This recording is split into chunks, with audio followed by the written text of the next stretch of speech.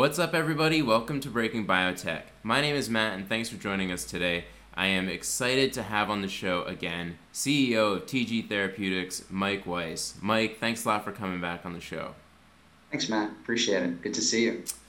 Likewise, and I'm glad we got to do this. And for those who aren't familiar, TG Therapeutics is a B-cell focused company, and so far they've really focused on developing therapeutics for non-Hodgkin lymphoma cancers, and they also have some great data in MS. But I think the exciting thing I wanted to talk to you about, Mike, is really get into more of the details on some of the things we heard in the Q2 report that you guys presented recently. And, check out that. There's a lot of good stuff that the company shared, a lot of updates and things like that. And we're not going to repeat all of that to make it kind of boring, but I think some of the interesting things that came up we could get into more details for. So yeah, thanks again for being on the show, and I look forward to kind of getting into it. Absolutely. So the way that I kind of took the Q2 earnings report is that really 2021 for TG is kind of laying the groundwork commercially with the indications that are approved today, so that really as we get into 2022 and we get more approvals, we're really going to be well positioned to really ramp up sales. And the reason for this is the CLL indication hopefully is approved in the earlier part of the year, but there's been such a great opportunity now for your sales team to interact with physicians, to get into those accounts already, that the positioning is going to be great to really execute. Would you say that that's accurate? Would you add anything else to that?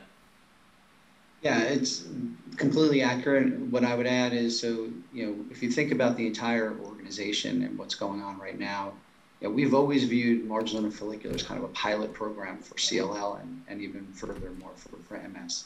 So you started to talk about the sales teams and what I would describe maybe as the field teams that are out there interfacing, but I'll go and I'll get to that in 1 second. But if we go backwards and we just say, look, we have a clinical operations team. They've got to make sure that they're operating at full potential. Make sure that the kinks are all out. Identify any issues. So it's great to be able to do that when you're dealing with something like a marginal zone follicular where the patient flow isn't that tremendous, right? So that's really a nice way to get started. Get the clinical operations team working through the kinks. And then yes, we have the field teams, right? And the field teams, there's a sales team. We have a nursing team. We have two sets of medical liaisons, so MSLs, and we have RMLs and HSMLs. And so getting the kinks out. Who's making the approach? How are they making the approach?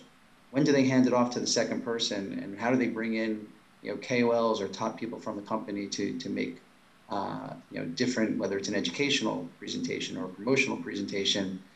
So getting all of that worked through in a pilot way with marginal follicular has been phenomenal. And then again, most importantly is what you described, of course, which is getting in there and actually meeting with doctors and nurses and just making sure that they're aware of the marginal follicular approval.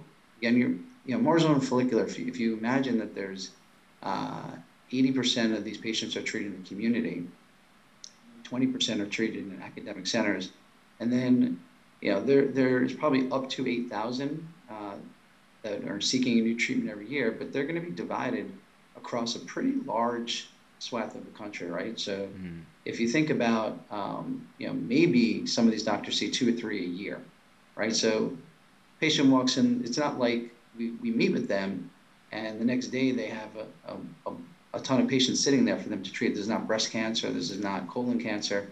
So, I think it's super important to get in there, make the introductions, and that's, again, for us, that's the key for successful CLL. So getting all the kinks out of the systems and making the introductions. And, most of these people know the docs, but it's introducing TG, it's introducing UKONIQ, it's getting as many of them to try it as possible. Yeah. But again, as much as some people may want to try it, if they don't see a patient in the next 6 months, it's hard for them to try it. So I think we're going to get as many as we can to try it. And I think they're doing a good job in getting out there. But yeah, it was a great year. It is a great year, and it will continue to be. And as you mentioned, the goal is to have CLL approved by the PDUFA date, which is March 25th. Assuming that happens, we have, a little over 6 months remaining till we get there, maybe 7 months. So we still have a lot of time to get in front of physicians, explain the UKONIQ value proposition, and then get out there with the U2 story. Yeah, yeah, that's aligned with how I'm taking everything, and it totally makes sense. And I think investors can sometimes not appreciate all the work that does go into commercially launching something, getting all of these different teams organized, and figuring out how to proceed and how to best target, especially during COVID, which, if anybody's in sales, it's very difficult to get in front of customers, especially, doctors' offices. These places are very restricted, I would say, and they're probably the ones that require a lot more testing and things like that before they can get in front of people. So I think to kind of transition into the interactions that any of the teams have any of the salespeople, they've been able to get in front of doctors, right? Yeah, no, they're definitely engaging with the clinicians. They're engaging with the nurses. It's certainly not as easy as they've had it maybe in past lives in different companies where in the pre-COVID world. Yeah. I think I personally was kind of excited about launching in COVID. I like these Zoom interactions. I'm completely comfortable with it. I could see your face. I could see your body language. We could have a nice conversation. But unfortunately, it appears from what I'm hearing back from the teams is that we came in a little bit on the late end of COVID, where most people were a little bit sick of Zoom, but yet still not prepared for live interactions. There was a window, I'd say, in the April-May timeframe, where we had a really nice grouping of live interactions, and we set up dinner meetings, and we set them up for 20 and 40 people came, and people were really excited to. I don't know if they were excited to hear about UKONIQ. I hope that's what they were coming for. Sure. But they were just excited to get out for sure. Mm-hmm. So I think that once we get, unfortunately now the Delta variant has come around, and it's definitely putting some stress on the interactions again. Mm-hmm. But that too shall pass. Fingers crossed it'll be behind us by the time we launch into CLL. Mm-hmm. And further, I have a high level of confidence it'll be behind us by the time we launch into MS. Mm-hmm. But in the meantime, the teams are getting engagements with the physicians and the nurses, mm-hmm. and they just, it's a grind, right? They just got to grind it out, and that's what it's a great part of having a pilot year like this. I mean, mm-hmm. Expectations should be low. We're low for marginal and follicular. Yeah. Yeah. So we're not behind, in my opinion. We're doing well. We're getting, again, it's a way for us to really get ahead for that CLL launch. Yeah, definitely. So given that there has been some interactions, I think on the call we heard that there have been refills already, which I think is bodes very well. Is it too early to ask about things like patient feedback, or maybe doctor feedback in the real world, or and I know we're super early, right? But do you have anything to share with something like that? Yeah, it is a bit early, but I would say getting patient feedback is a bit of a challenge. Just generally, we don't mm-hmm. really have direct interactions with the patients. Yeah. So it is hard to get their direct feedback. Having said that, physician and nurse feedback is possible, and I've engaged and asked the teams to get back to me and find out, try to do some sort of surveying, of the physicians who have used it. Let's get some feedback. Let's understand, are there any issues? Are there concerns? Most people, for the most part, will say nice things. Look, we know from our clinical trials that give or take 80 to 85% of the folks are going to have a good experience. Mm-hmm. So give or take 15 to 20% are not. We know that by design of what mm-hmm. What occurred in the clinical trials. Let's hope that that's holding up, right? That's mm-hmm. That's the expectation, is that the vast majority of folks are going to have a good experience on UKONIQ. And that's, again, very different than what folks have experienced with prior PI3Ks, where mm-hmm. almost half the patients had poor interactions or more. So I think it's important for us to get the actual feedback. Our base assumption is not everyone's going to be happy, but most people will be happy. And I'd like to hear more and hear what people are saying. And people, even in our clinical trials, we were able to get a lot more feedback in the clinical trials. And we also, you hear people, these are great physicians, right? Mm-hmm. These are people who are used to dealing with poison on Yeah. a regular basis. So when they get a drug like this, which is generally well tolerated, that sometimes has X or Y issue, they're usually really well able to manage it as long as they know what to expect. Mm-hmm. And then some of them are pretty creative, and they give us ideas on the ways in which they've taken care of the side effects so that they don't have to worry about it. Mm-hmm. And that all filters back into to things we could then potentially add to the Yeah. label. But all that feedback is important, positive, negative. But we don't have it yet. Like I said, my expectation is that most people are going to have a good experience, but we need to do some work on that. Yeah. And that's totally fair, I think. Um, So then, yeah. So the report was 1.5 million in Q2 of sales, and I think the other thing that we heard from your team is that 35% of the drug was given away for free, and so I think the 1.5 million is kind of a discount to the amount of actual interest there was in taking the drug, but you guys are trying to bridge that gap by giving away some product for free. I don't know if investors totally understood exactly the rationale behind that, and I wondered if maybe you could speak to this. And the reason for this is because you also mentioned that there was really broad payer support, and I think the answer is copays. But if you could elaborate a little more on that, that might be helpful. Yeah, Matt, you're on it. So, but that has been a point of confusion for a lot of folks, and I did hear some people asking about that. So, yeah, so I think we're at like 90% plus in terms of Mm-hmm. reimbursement coverage. So coverage is not an issue. The issue is that for patients who are on Medicare, they're responsible essentially for 5% of the total cost of the drug, right? So if they can't afford that 5%, so the 95% is part of what we said was the coverage part, right? Mm-hmm. So everyone's covered for the 95%. Is the 5% that's not covered. Now, in if you're on private pay insurance client Mm-hmm. or patient, uh, companies are permitted to provide copay support directly to the patient.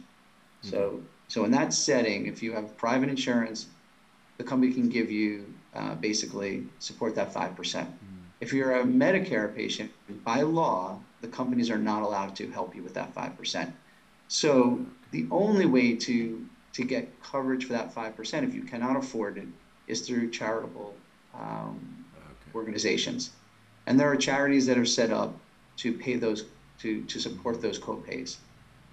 Now, our understanding is that in follicular and marginal zone, there's not a lot of those charities available for these folks. Mm-hmm.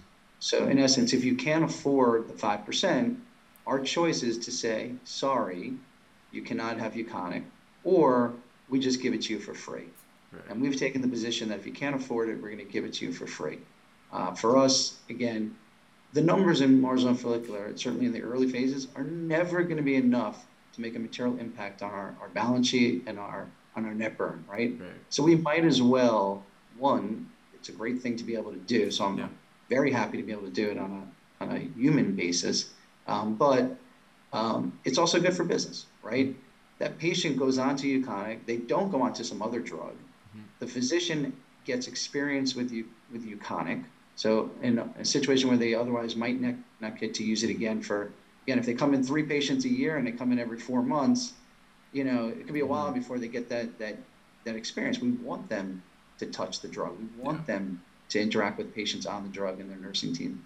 So all around it's a good thing, but it was confusing. So it's really the coverage is great. Mm-hmm. Our payer team has done a fantastic job in making sure that we've got the coverage required for Euconic.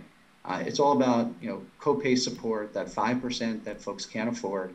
If they can't afford it, we do give it to them for free. Mm-hmm. And like I said, I think it's good for us. I think it's good for the reputation of TG, so we're Mm-hmm. happy to provide it. Yeah.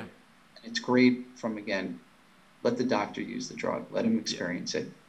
Yeah, and especially and I hate to harp on this, but like COVID, it's not easy to get in front of doctors. So like when there is an opportunity to move forward with something like this, I think seizing it so that in the next year or so, this is going to be somebody who's seen Euconic already. It's going to bode very well for future patients that they give. But okay, so that's the disconnect that I think there may have been some confusion. If they can't cover the 5%.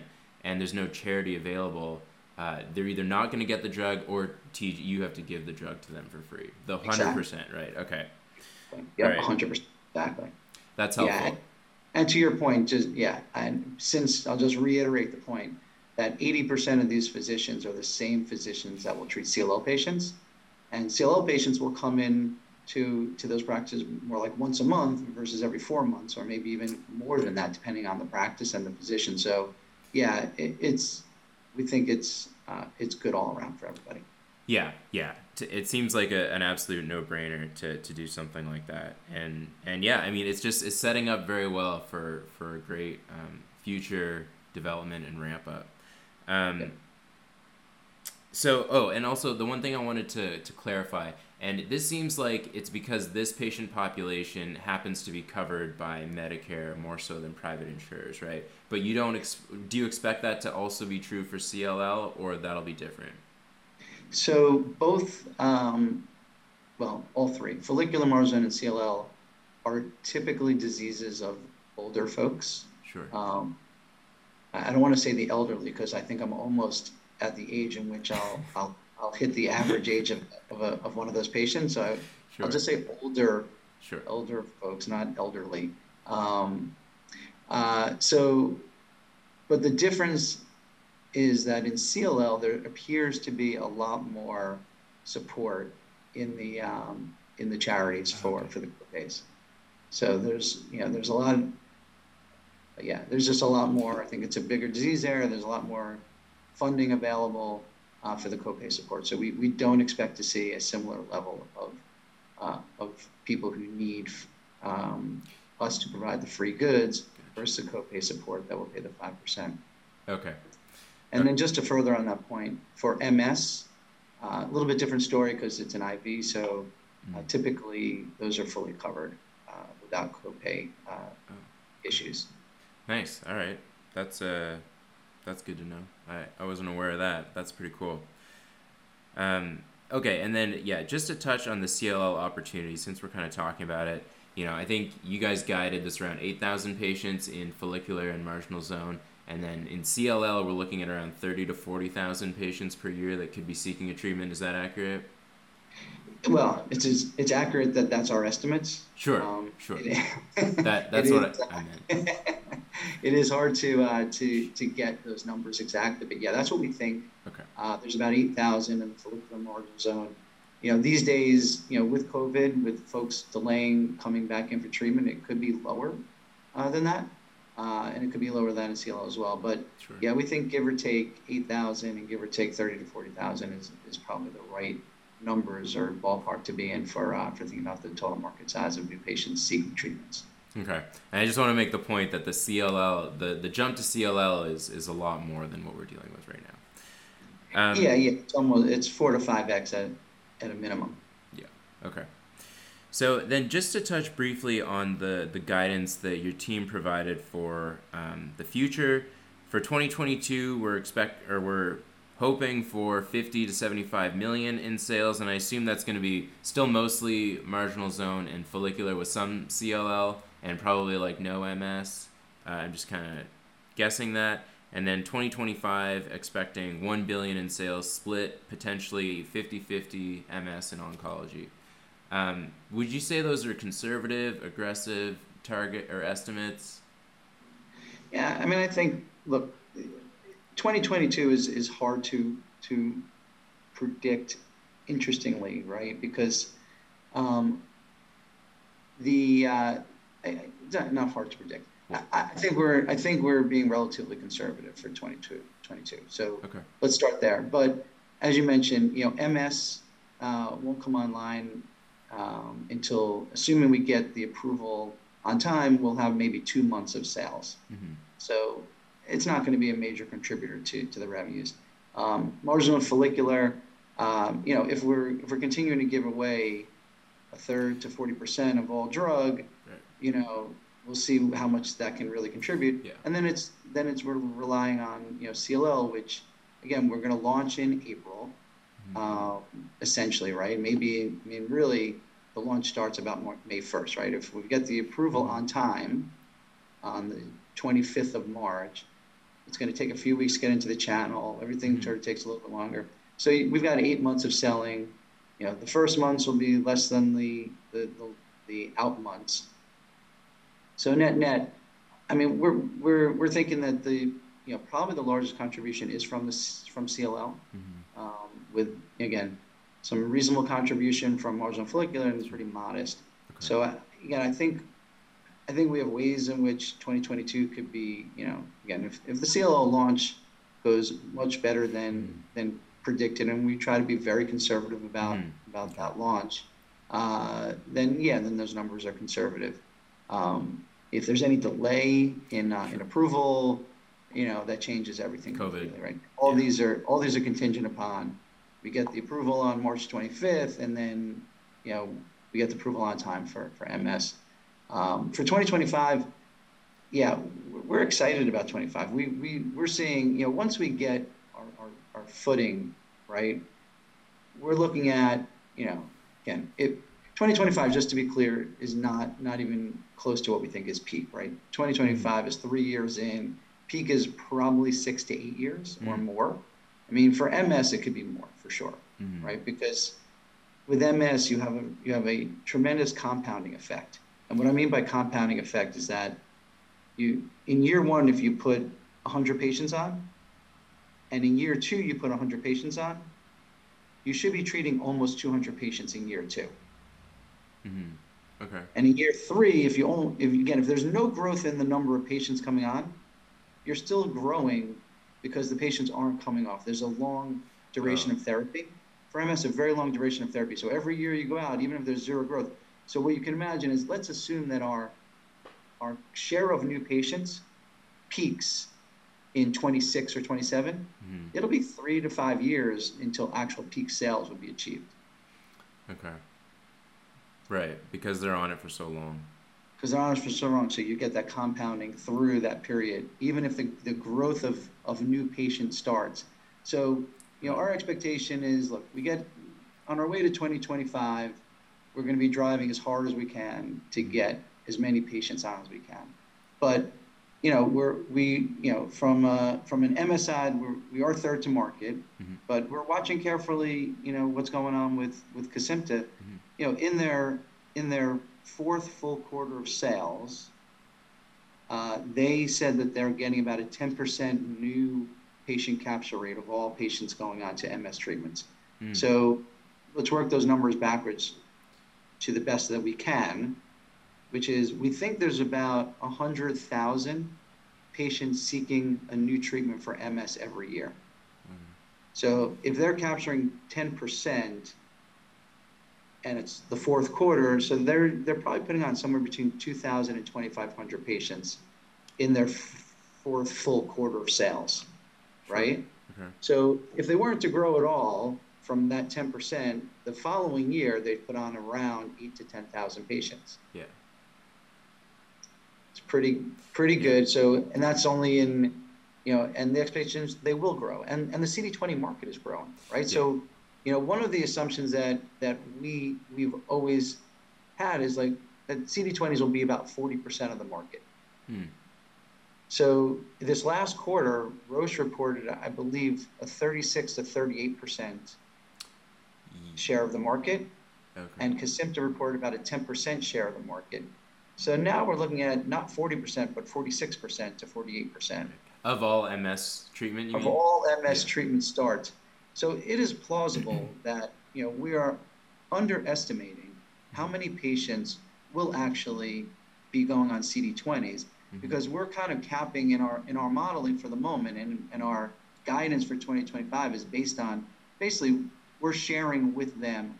There's 40,000 new patients that start CD20 every year, and it's going to be shared in some proportion between the three drugs. That may not be exactly accurate. And again, the first information we have right now is it's not anymore the way we should be thinking about it. But what goes into our 25 from that standpoint, we think is pretty conservative. It's also conservative in terms of percentage of that 40%, right? So we're not saying we're going to have a third of that on day one, right?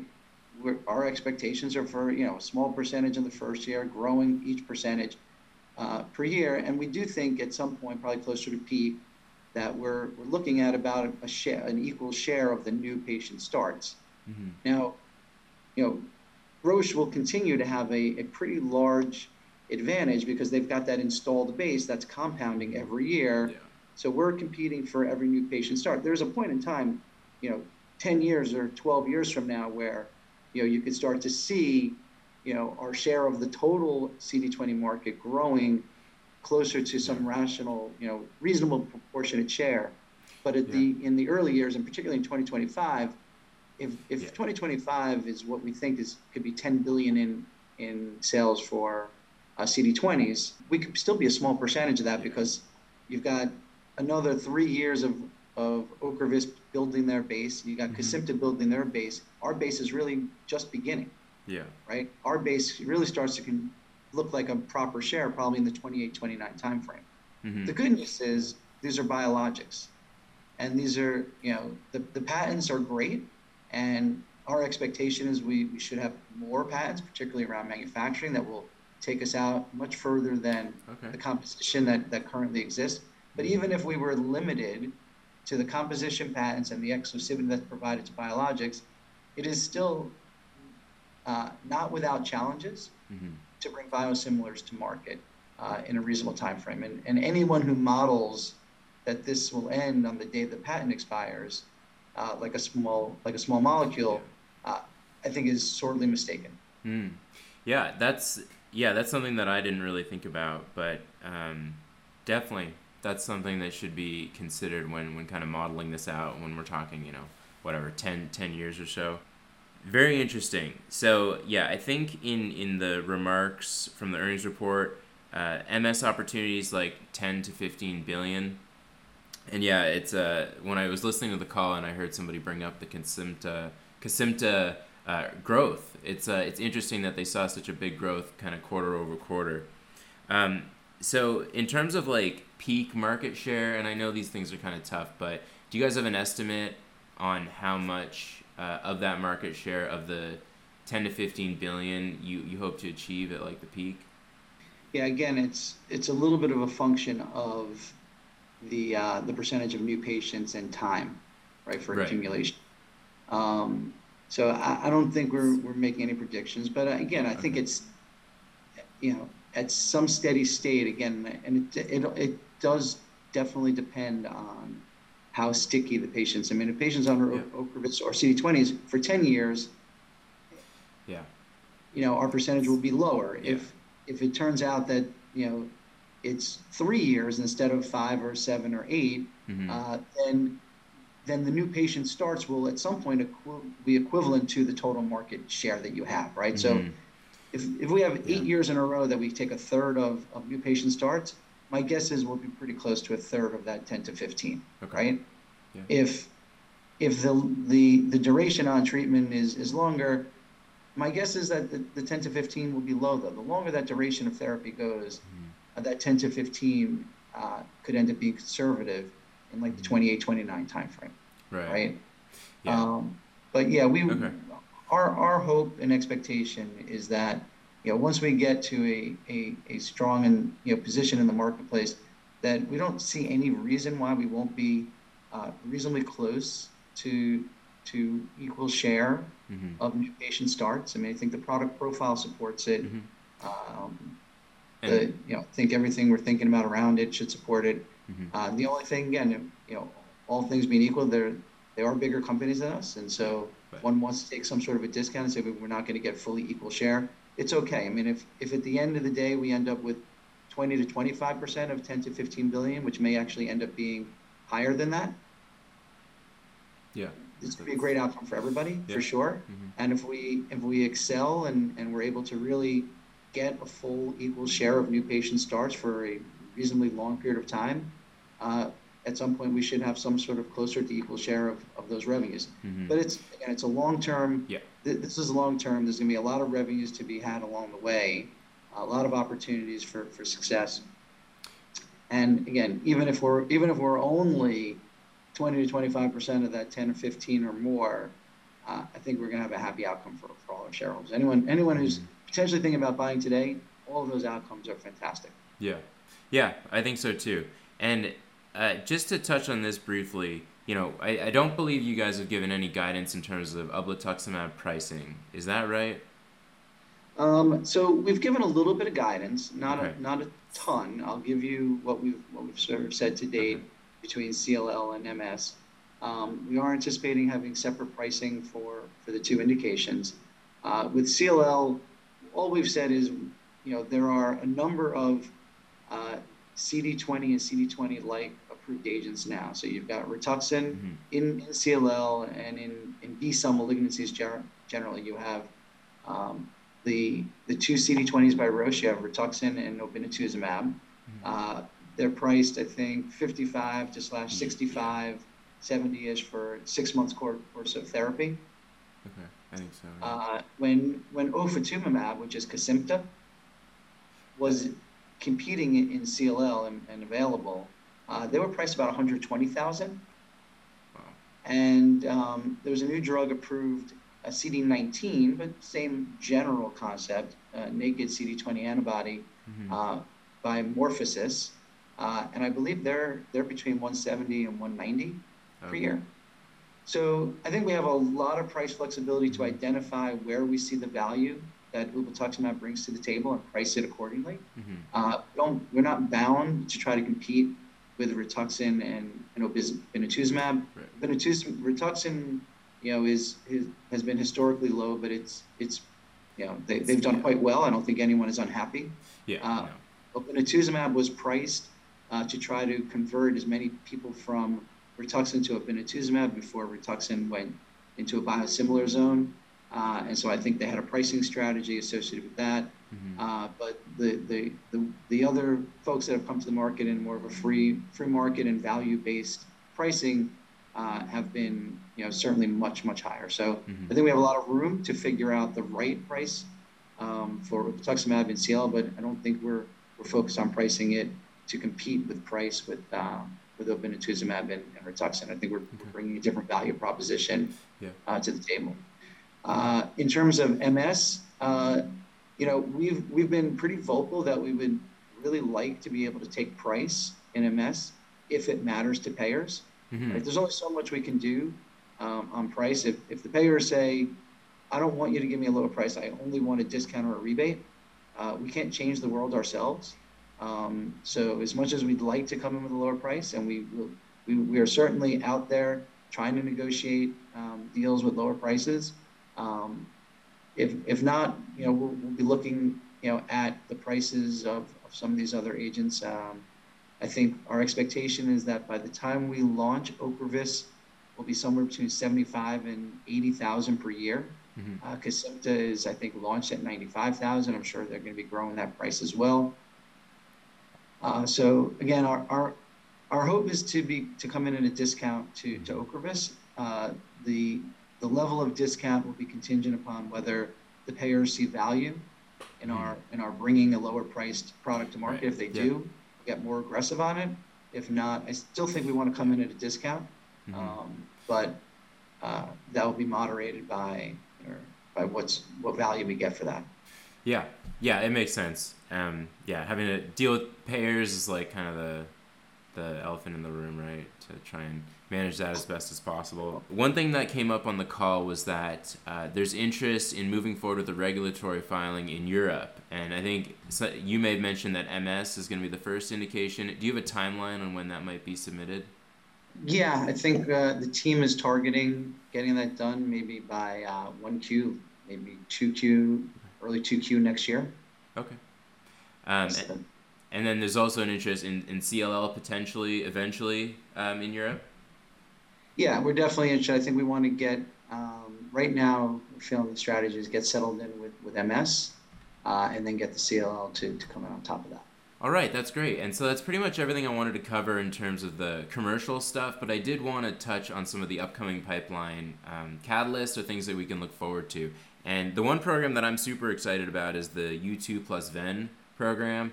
And I think you guys mentioned that you're starting to enroll for the phase 3. So that's super exciting, but we are going to be expecting some data for the phase 2 probably in next year. Could you expand on some of that? Yeah, so the U2 program plus Ven is super important to us. We're excited about it. We think it's a real important growth strategy. For U2 alone, we talk about 10 to 20% of new starts as U2, which would be really a great outcome for the company. That's somewhere between 10 and 20%. We would hit $1 billion plus in sales for U2. But U2 plus Ven, if that becomes a standard of care in frontline or second line across both the academic and community settings, then that could really enhance the potential for U2. So that program, just to your question, the program has basically 3 parts, right? We had a U2 plus Ven phase 1. We have a U2 plus Ven phase 2, which is called Ultra V, and then Ultra V converted, as you noted, to Ultra V phase 3. Okay. The phase 1 enrolled about 40 to 50 patients, of which we've reported on about 25 of those patients with pretty excellent data in our opinion. I think it's some of the best MRD, undetectable MRD rates that have ever been reported in CLL. So that data is available, but the anticipation is that we'll update that data during this fall, during the conferences. So that's step 1. Then the Ultra V phase 2 portion, those patients finished enrollment in the first quarter of this year. So they'll finish their 12 months in the first quarter of next year. And so the hope and goal is that we present that data at either ASCO, EHA, Lugano, or all 3. Ideally, we could do it at all 3. Why not? Yeah. And so that's where we are with that. And then, as you mentioned, we're enrolling into the phase 3, and hopefully that will enroll quickly, and we can get that data out as soon as possible. That's gonna be several years though. Yeah. Okay. Very cool. Yeah, that is a pretty exciting program, and you guys just have so much going on. So the BTK inhibitor, yeah, you guys recently presented data on that.